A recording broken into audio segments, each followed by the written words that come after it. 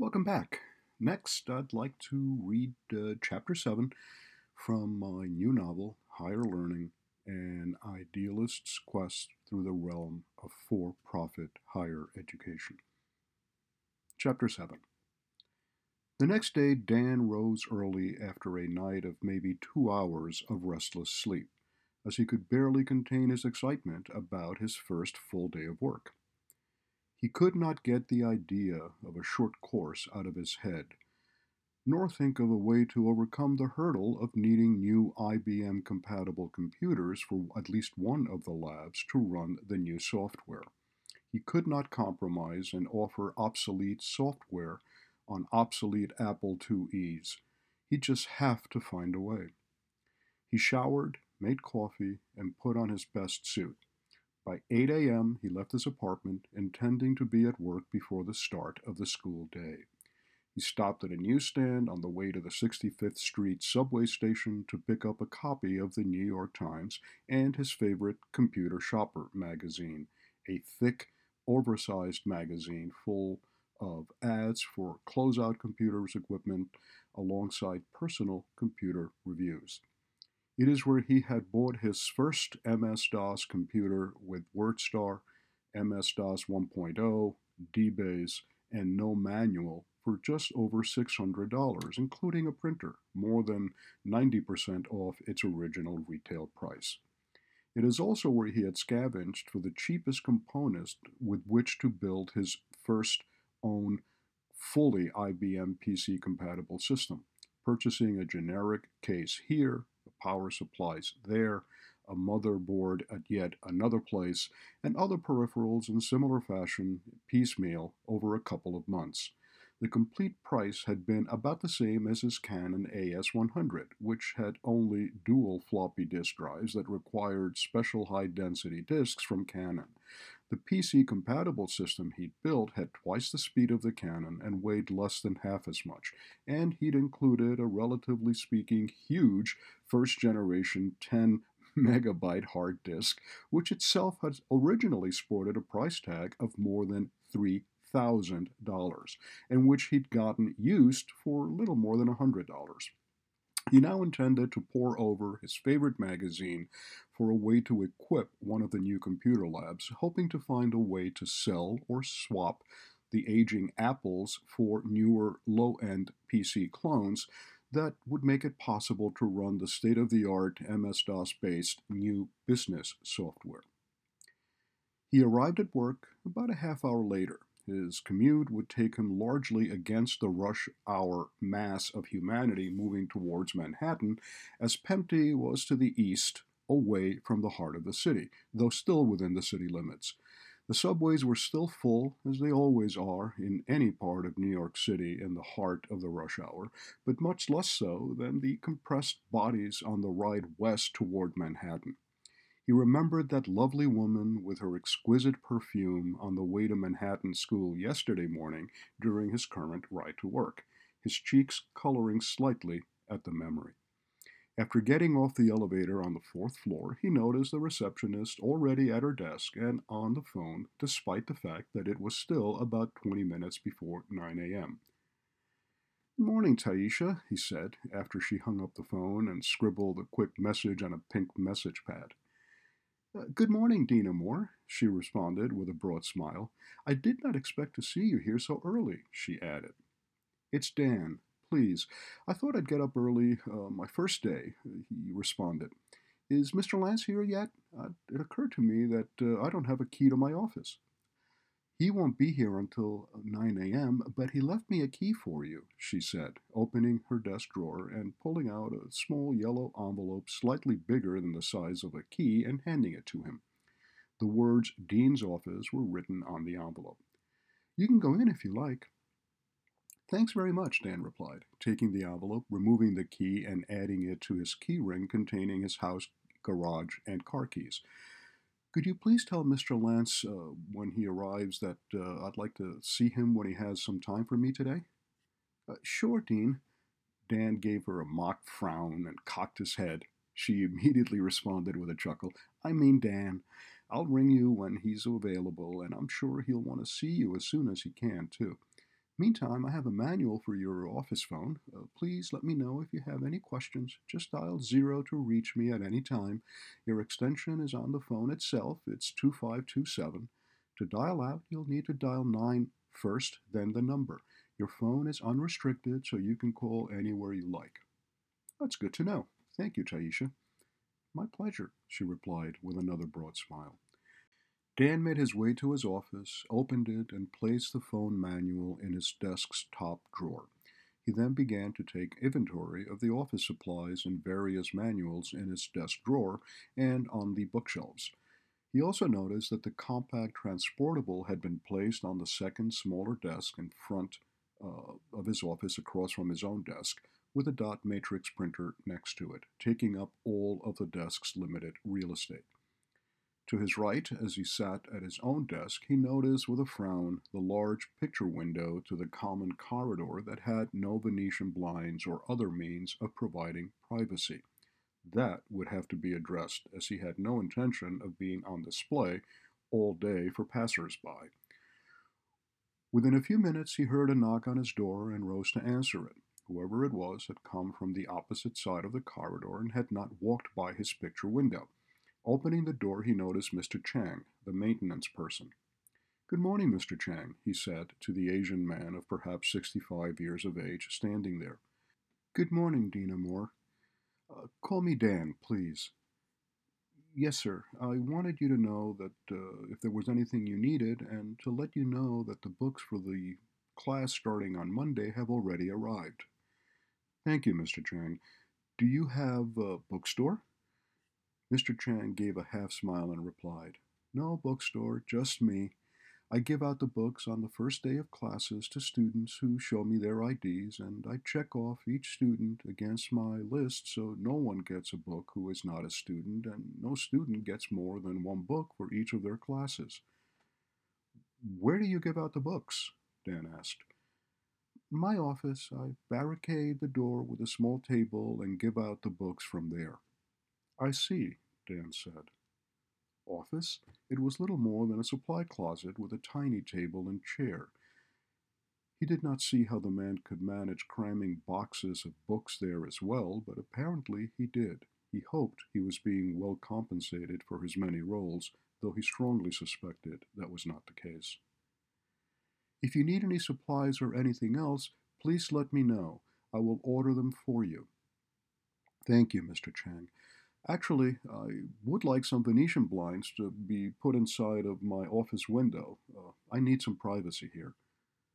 Uh, don't you want to monitor the students?" Mr. Chang replied, seemingly puzzled.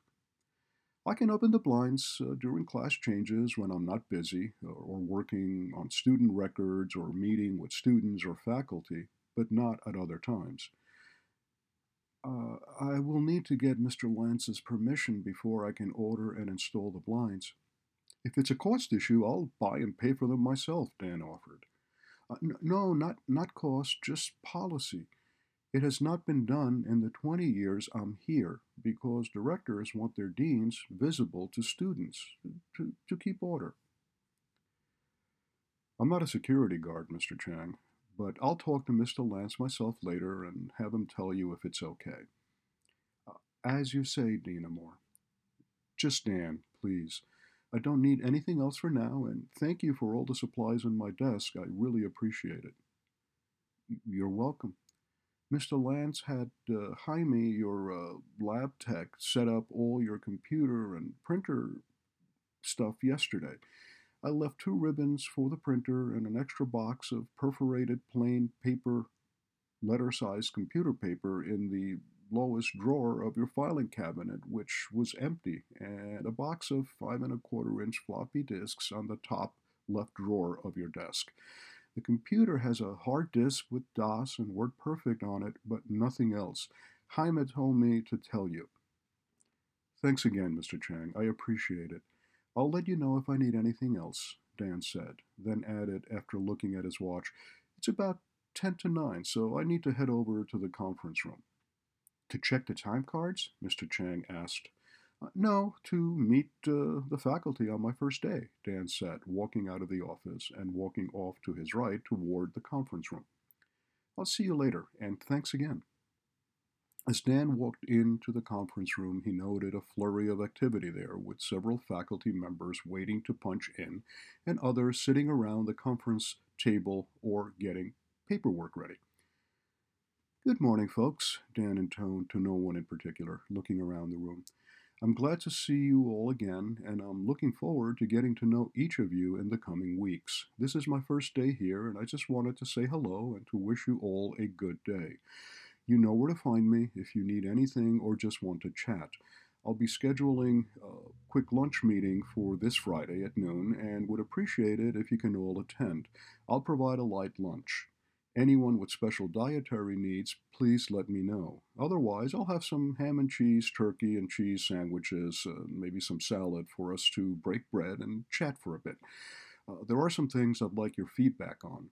Meantime, I hope you each will have a great week. I don't want to keep you, Dan finished and turned to head out of the room. As he did so, he heard his lab tech Jaime call out, "Don't worry, I'll verify the time cards for you, boss." He stopped and turned to Jaime, who had standing close to the time clock, having just punched in himself. "I appreciate the offer, but I'll take care of that myself later." "I really don't mind," Jaime insisted. "I've been doing it for some time." "Thanks, Jaime, but I will do that task myself from now on." With that, he walked out, started walking toward his office, and all eyes followed him out of the room. He noticed that what appeared to be a surprise in the faces of his faculty, though whether good or bad he could not tell. It was not something he was going to worry about either way at the moment. Back at his office, he turned his attention to the filing cabinet drawers, hoping to get a better read about the types of data that may be there. He found, with little surprise, files on each member of the faculty in his top drawers and of his four-drawer filing cabinet. After a quick inspection, he had noticed that the other drawers were stuffed with sundry files with no apparent system. Many of the files were not even labeled, and none but the faculty files contained tabs on the hanging folders.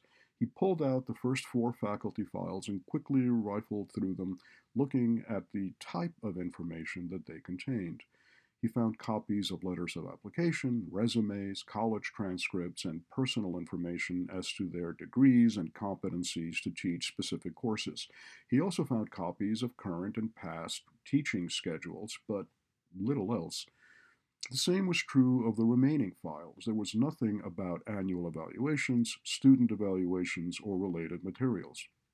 He looked in the other drawers more closely, thinking perhaps that they were filed separately, but found nothing. He'd have to ask Marvin if those files were in his office, as he'd like to see them in order to establish a schedule for future periodic evaluations. He made a mental note to do so just as his phone rang, startling him. "Dan, this is Taisha. Mr. Lance would like to see you when you have the time. He's set to go right to his office at your convenience." "Thanks, Taisha. I'll be there in a minute," he said and hung up the phone. He looked at his watch. It was 9:30 a.m. He headed toward reception, past the double swinging doors, and looked into the several classrooms he passed on his way, noticing Miss Hunter sitting at her desk reading a magazine while most of her students were reading or writing in their workbooks, and quite a few were just leaning back on their chairs chatting. He frowned, making another mental note. As he passed reception, Taisha, who was on the phone, placed her hand over the receiver and told him, "Go right in," giving him a warm smile. "Thank you," he mouthed as she returned to her conversation, giving the address for Pempty and directions from the E-train. He walked through the single door to the administration wing and down the long corridor, waving to Bob as he passed his office, with Bob waving back as he talked animatedly on the phone, apparently with a client, extolling the virtues of Pempty's recent graduates. He made a right at the end of the corridor and was soon standing at the half-open door in Marvin's corner office. He knocked gently on the door, and Marvin looked up from whatever it is he was reading on his desk, giving him a wide smile and motioning him to come in while rising from his desk and saying, "Good morning, Dan. Please come in and welcome." "Good morning, Marvin. Thank you. It's good to be here." Have a seat, Dan. Marvin motioned behind him while pouring fresh coffee into a white china cup. How do you want your coffee? Black, please, and no sugar. It smells heavenly, Dan said. Black it is, Marvin countered, offering Dan a steaming cup of coffee faintly smelling of espresso and hazelnut. Thanks very much, Marvin, Dan said, taking the cup and saucer in both hands and quickly taking a sip. Simply wonderful, he added, meaning it. So how did yesterday's meeting go? I had a report from the Melameds as soon as you left their office, but I'd like to hear your side of things. I thought it went well. Howard was kind enough to bring me up to speed on basic policies and procedures, and the meeting with the Melameds went far better than I expected. What I thought would be a quick courtesy meeting lasted for nearly a half hour, Dan said, taking another sip of the steaming coffee. Well, Marvin said, leaning back on his chair, you make quite the impression on the Melameds, and they are not easily impressed, believe me. They congratulated me for hiring you and said they expect great things from you. I've never seen them so excited. They both talked to me on the phone from Benjamin's office shortly after you left the meeting. They are particularly interested in your idea for a short course, though skeptical about your ability to get it through state ed, and also about the cost of implementation. But no matter, they loved your entrepreneurial spirit and were genuinely excited about your thinking in that way even before starting the job. Look, Marvin, they basically asked me how I would make a difference, and I answered honestly. Maybe I shouldn't have before having the discussion with you in greater detail and seeing how you felt. I am sorry if I overstepped. Are you kidding? They loved it and think me a genius for both finding you and convincing you to take the job, Marvin replied, still smiling broadly. The only thing I'd caution you about is overpromising, as they can be mercurial in their reactions, especially as to things that affect the bottom line. For now, though, they are extremely happy, and unless you royally screw up, I don't see that changing any time soon, he added. Then I better not screw up, Dan reported, adding, by the way, do you have any information about SED guidelines for the course approvals? I do, and I already prepared a folder for you with some basic information and the required forms. I can help you with this when you are ready to explore it in greater detail, Marvin said, then reached for a folder on his desk and passed it to Dan, who opened it and briefly thumbed through the materials. This is great, Marvin. I have some things to figure out, but I'll put a rough proposal together, including some numbers on the technology improvements that will be needed. Marvin's smile half evaporated on hearing this, so Dan quickly added, but don't worry, I will try my best to keep the actual cost to an absolute minimum, and will drop the matter altogether if I can't. I want to strike while the iron is still hot. And I enjoy some enthusiasm from the Melameds, but won't propose anything that requires a significant capital investment. Don't worry about that. Hearing that, Marvin's placid smile returned to his usual full bloom. On another matter, Dan continued after another sip of coffee, can you tell me whether you have any faculty evaluations in your files? I could not find any in mine. Only for teachers that were fired. Your predecessor only did them when they had suspicions of a problem, such as too many complaints by students or issues with absenteeism. So the only ones I have in the files are those of dismissed instructors. So there are no regular class observations of the faculty or student evaluations? Dan asked.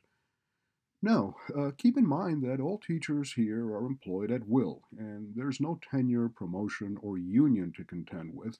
It's pretty much straightforward. If you like them, they stay. If you don't, they get fired. No, I get that, but don't you think that having regular evaluations would contribute to better quality control of teaching and possibly better support for teachers who evidence some deficiencies? Well, it's up to you, Dan. If you think it important, by all means, evaluate them any time and in any way you like. I'll always back up your judgment. If you're not happy with a teacher, you can fire them on the spot, regardless of evaluation. Just keep in mind that you will need to replace them quickly. We don't have substitutes, and though you can assign your teachers to cover temporarily for someone you fire, as long as you make sure every period has at least one teacher free to take the load, work short term. I understand, Dan replied. I did not find any folders with applicants' resumes or any type of list of individuals who may be interested in teaching on an as needed basis to cover for long term illnesses or other exceptional circumstances. Do you by any chance have such a list? No, Dan. If you don't have one in your files, it probably was never created, or your predecessor threw it out. Either is a possibility. This concerned Dan. It would be one more thing he'd have to address quickly. Could I run help wanted ads in the local paper for business education faculty to build a resume bank in case a need arises? I can authorize that. The cost would be under $400 for one of the local papers, but be aware that it could make your teachers jumpy if they see an ad and suspect one or more of them might be axed. You can be sure some of them read the help wanted ads at least regularly, looking for supplemental work or even greener pastures. We've had less turnover than most of our competitors or even our sister schools, but with a new dean, it might make some jumpy and want to leave if they think you're looking to make changes. Shakeups are not unusual in our industry when there are changes at the top. I had not considered that. Let me think about it and see if I can find another way. But I do appreciate your willingness to authorize an ad if I can't find a viable alternative. Whatever you think best, Marvin said, smiling complacently. Two other things, really quickly, if I can just have a couple more minutes of your time, Marvin.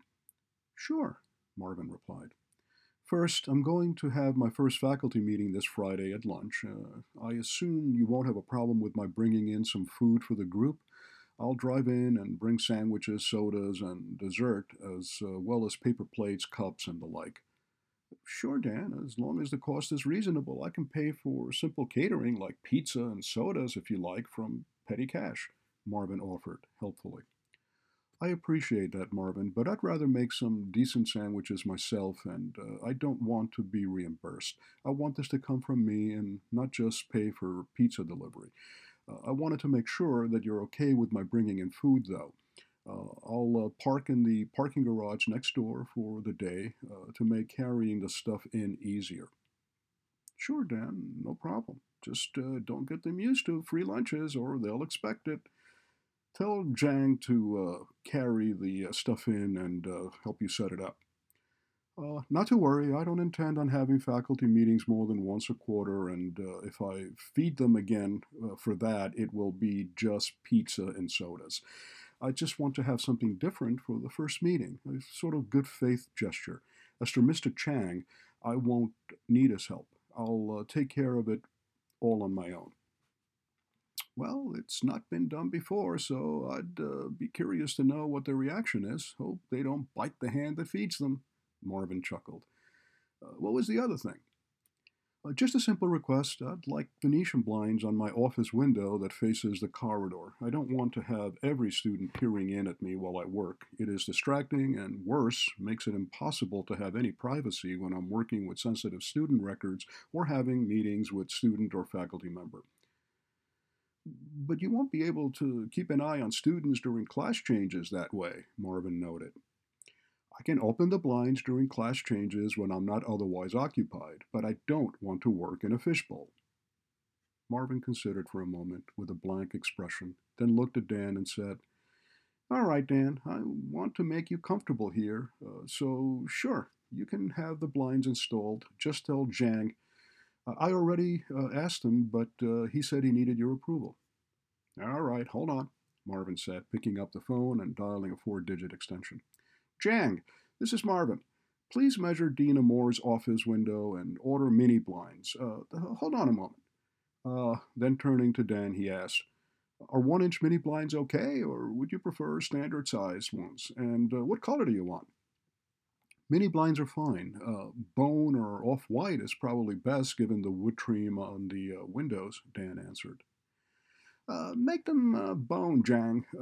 Off-white or bone color. The type that are opaque, not that flimsy ones that you can almost see through. You can have them custom made if they don't have the exact size available. And make sure you get rush delivery. I want you to install them within a week, if at all possible, he added, hanging up the phone. Thank you, Marvin. I really appreciate that. No problem. Can I get you another cup of coffee? No, thanks. I've got to get back to work, but I'll call you if I have any questions later. You bet. I'm here for you, and want you to know that I'm glad you're on board. With that, Dan rose from his chair and shook Marvin's hand before turning to go, thanking him for his support. He then walked back towards the reception area and peeked into Bob's office through the open door. Bob was looking at papers on his desk, so he knocked on the door frame. Bob looked up and gave him a smile. Well, you're still here, and it's almost noon. That's a good sign. A little longer, and you'll be the longest serving dean in our history, he said, chortling. That's me, setting records already, Dan quipped. When are you going to go to lunch today? Oh, in about an hour or so. I got to finish some reports for Marvin. Why don't you come by my office when you're ready, and I'll go with you. My treat today. If you'll have no other plans, you pick the place. Sounds great, Dan. I'll go by in an hour or so. Look forward to it. Meantime, I'll get some work down on my own, prioritizing the order of the next 1,000 or so things I need to get done through this week. See you later, Dan said, walking through the door to the reception area on his way back to his office. End of Chapter 7. Thank you for listening.